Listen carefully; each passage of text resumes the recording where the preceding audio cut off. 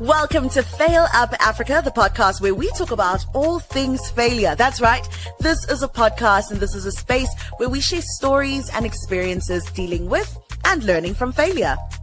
Each episode will sit down with a new guest, an African trailblazer who unmasks what it really means to fail and what we can do about it.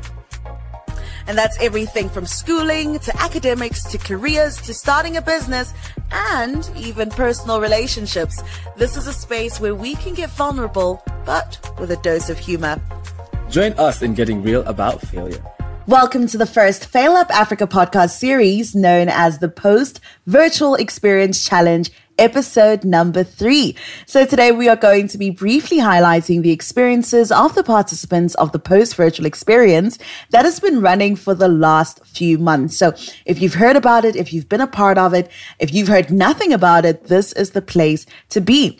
Building off of the learning outcomes of the Fail Up Africa Virtual Experience and the overall Fail Up Africa initiative, the Post Virtual Experience Challenge is aimed at providing a platform for participants to demonstrate an understanding of the power of community and connection in deepening their perspective of failure and in conquering their fear of failure in the pursuit of their dreams. As you know, with every single guest that we have had on Fail Up Africa, the podcast, there's always been an emphasis on finding your community, finding your tribe, finding your group of people who are going to stand with you when you encounter failure. So our guests on today's episode are phenomenal trailblazers, young Africans who have been creating impact in their communities through initiatives that are focused on reshaping how young people perceive failure. And this particular group is known as Fanikiwa Pamwe, and their project has revolved around helping students who failed in their final national examinations have a second chance by running workshops on embracing failure and supporting them to retake their examinations. If you have failed an exam, we are here with you. We are you. It is us, it is you, it is I. So we're going to start off with Stacey. Stacey, it is so great to have you here. I want you to tell us a little bit about yourself, how old you are, where are you from, and how are you feeling? Thank you so much, Elma. My name is Stacey Garwe. I'm a young Zimbabwean. I'm a student at the African Leadership University.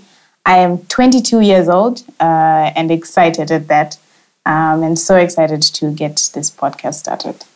Awesome stuff. ALU representing as always. If you are in the African Leadership University, make sure that you are tuned in and that you are hyping Stacey on this episode. Also, Magadini, from all of those joining us from Zimbabwe. It is great to also connect with you.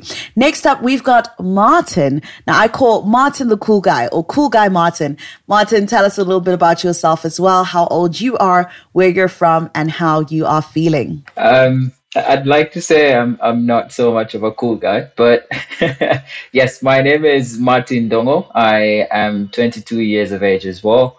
I'm from Kenya, and I'm a software engineering student at African Leadership University as well. I am feeling excited and very optimistic about today's project, or the project as well, and the podcast.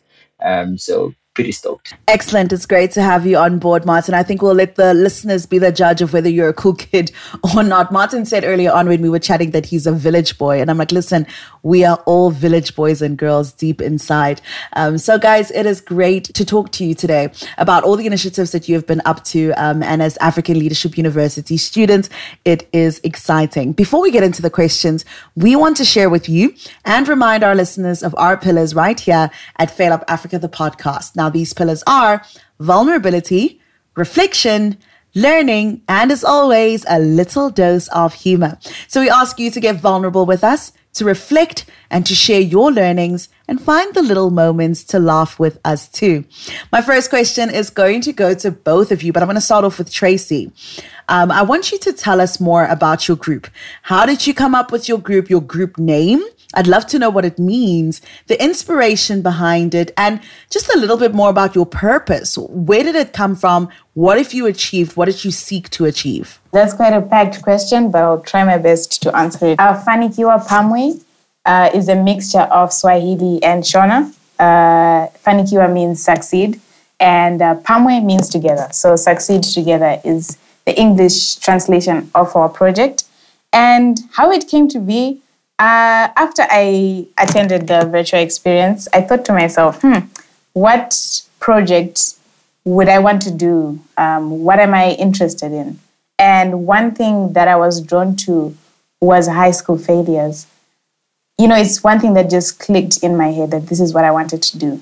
And this is just because of the exposure that I've had to be able to speak to some people within my community, in my immediate surroundings, hearing stories of how they failed, and just seeing like the outcome of what that has done in their lives, meaning that they have to sit home for who knows until when, waiting for not knowing what's going to happen next. So just that realization that there's really nothing that they are waiting to achieve in their lives because they failed is something that really motivated me to apply and do something about this problem. So what I intended to achieve and what we intended to achieve, what I intended, as it was still an idea, was to make a difference. And when we came together, we wanted to bring this to life in our project. And I wasn't sure how it was going to happen, but I'm sure we'll learn more about that as we continue to talk. Great stuff. Thank you so much for that answer, Stacey. That name, I hope you guys have saved it somewhere. You have patented it because it is beautiful. Fanikiwa Pamwe, succeed together. I absolutely love it. That is a name that I can see in many different places. So I hope that you hold on to it. It's great to see how, regardless of the countries that we are from, we are able to all unite on the idea of failure and what we can do about it and making an impact. So Martin, I've heard about why Stacey got involved in the project. I'd love to hear from you. What does this project mean to you? What has been the inspiration behind it for you? One of the key things that happened when we were when we were starting out Fanikiwa Pamwe was we both moved back to our home countries from Kampala, sorry. And for me, I really wanted to essentially find a way to create impact and explore the world of social entrepreneurship. But also more importantly, I had just been through a very transformative period, and I had just realized and comprehended the privilege that I had seen in my education. And what spoke to me in this project was the fact that would essentially be able to translate our privilege into something profound and impact people and help people who might not have the same access to privilege as we do. So for me, it was about, first of all, exploring the world of social entrepreneurship, which I've had and read quite a bit about, and as well finding a way to essentially transform my privilege into impact. I love that. I love the ability to stand back, to reflect, to understand one's privilege, and then to use that privilege to benefit others. And not just to sit with it, but to say, all right, I recognize it. How can I use it to create impact? My next question is going to come to you, Stacey. And I think just to help people understand, you're both from the African Leadership University, yes, but you're both currently situated in two different countries. So if you could just help us understand how it is that you were able to do the work that you have done, considering that you are in different locations, or were you in the same location? If you could just make that a little bit clear for us. Thank you. When we initially thought about the whole idea of it, I hadn't really narrowed down on how the logistics were going to run. So as it came to the time for execution, I began to formulate the best way to execute in a way that everyone would be involved and all those things. So what we did is, although we were in different countries and we still are, we were never in the same country at any point in the project, but we managed to divide our work in terms of what could be done remotely, because this project was done in Zimbabwe, and then what can be done on the ground. So we managed to find a way to divide our tasks in that way. I think That is so powerful. And I think anyone who is listening, who has ever felt held back by geographical location or any of those constraints, here are two young people saying, listen, regardless of how far away we are, regardless of the borders, we both have a similar mission. We both want to achieve this and we can do it. And so we're going to put in the effort and we're going to make it happen. So I really do love to see your determination and what it is that you have been able to achieve together. Now, coming back to you, Martin. Look, if there's one thing I know about failure, it's that people want to hide when they fail, especially when it comes to high school failures. It's something that no one ever wants to talk about. It's one of those things you would rather take to your grave. And so I want to know, what has your experience been like with people? How have people taken it? Have people been responsive? Have people bought into the idea? Was it hard for them? Just your experience in general working with people. Right. I'd say for us, or for me personally, communicating or getting people on board on the idea of Fanikiwa Pamwe was not easy at first, because at first as well, we had an idea that we were trying to, on one hand, pitch and get people on board, but we hadn't fully formulated the logistics as Stacey had mentioned.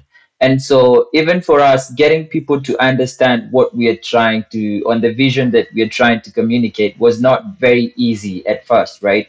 And up until we were able to get, or,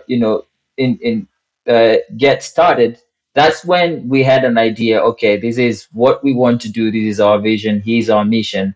And now it became easier to even communicate that this is the project we're doing.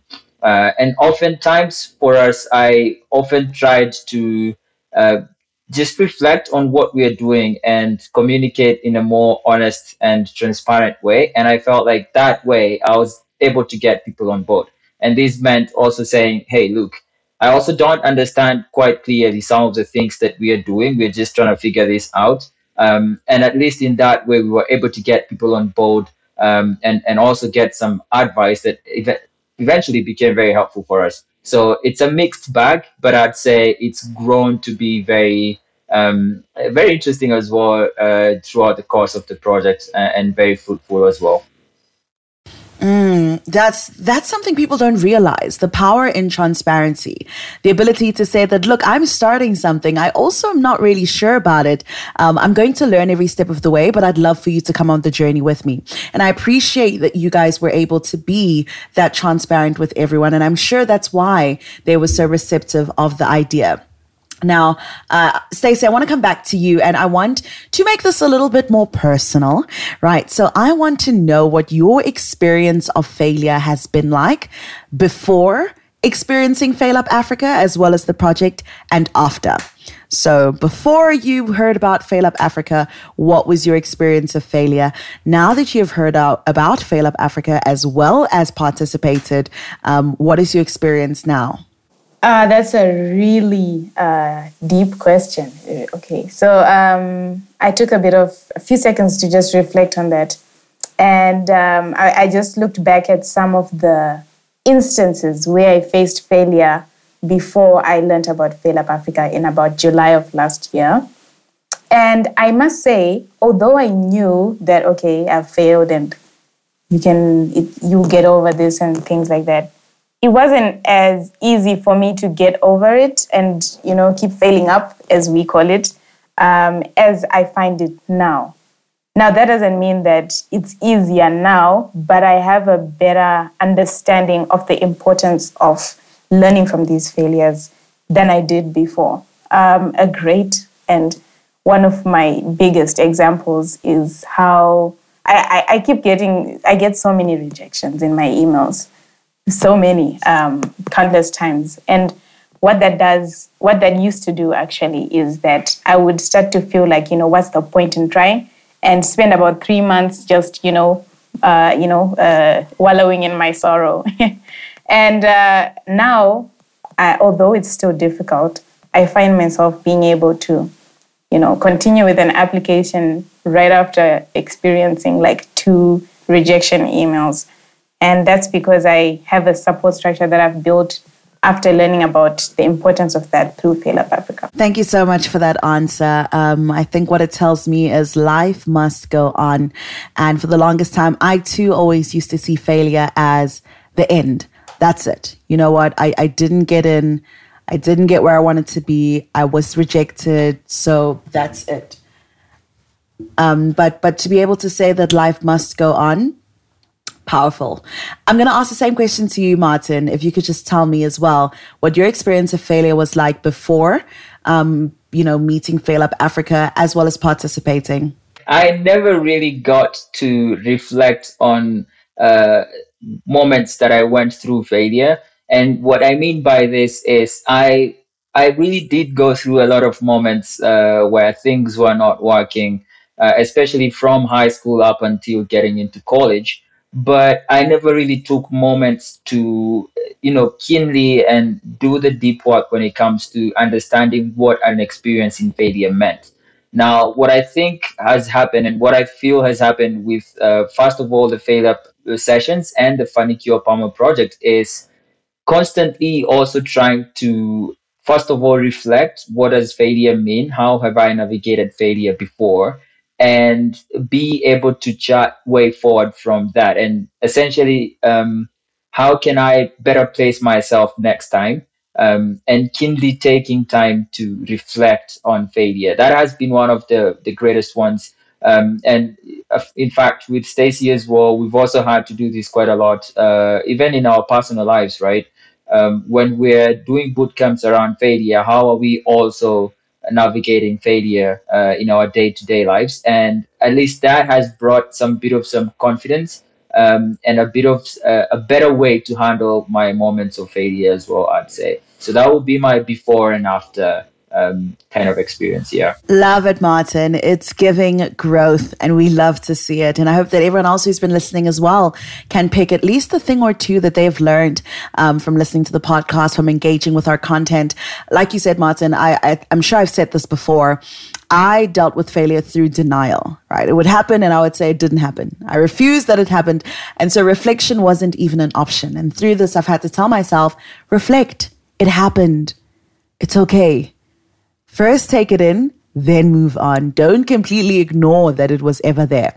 So I want to go into our parting questions as this conversation comes to an end, even though I wanted to go on forever and ever. But my parting question to you, Stacey, and it'll be the same for you as well, Martin, so you can just start thinking about it, is what is that one thing that you think communities can do to improve how young people navigate failure in the context of the work that you do? Great question. When I think about this question, I'm taken back to some thoughts I've had throughout the project execution. And what I would want communities to embrace is the idea that everybody fails. Everybody has moments of failure. And that's something that is not, people try to deny that in Zimbabwe and shield those experiences and act like, no, it wasn't supposed to happen in the first place. And that's the reason why we've got these problems of people who have failed being neglected from society, getting jobs and all these things because they are seen as useless. So it's a mindset shift would be a great thing to start with, and it would lead to so many changes in how things go as we continue to embrace this idea of failing up. And so that's what I think communities can do to start helping students and people all around the world. Thank you so much for that, Stacey. Powerful parting words. And yourself, Martin?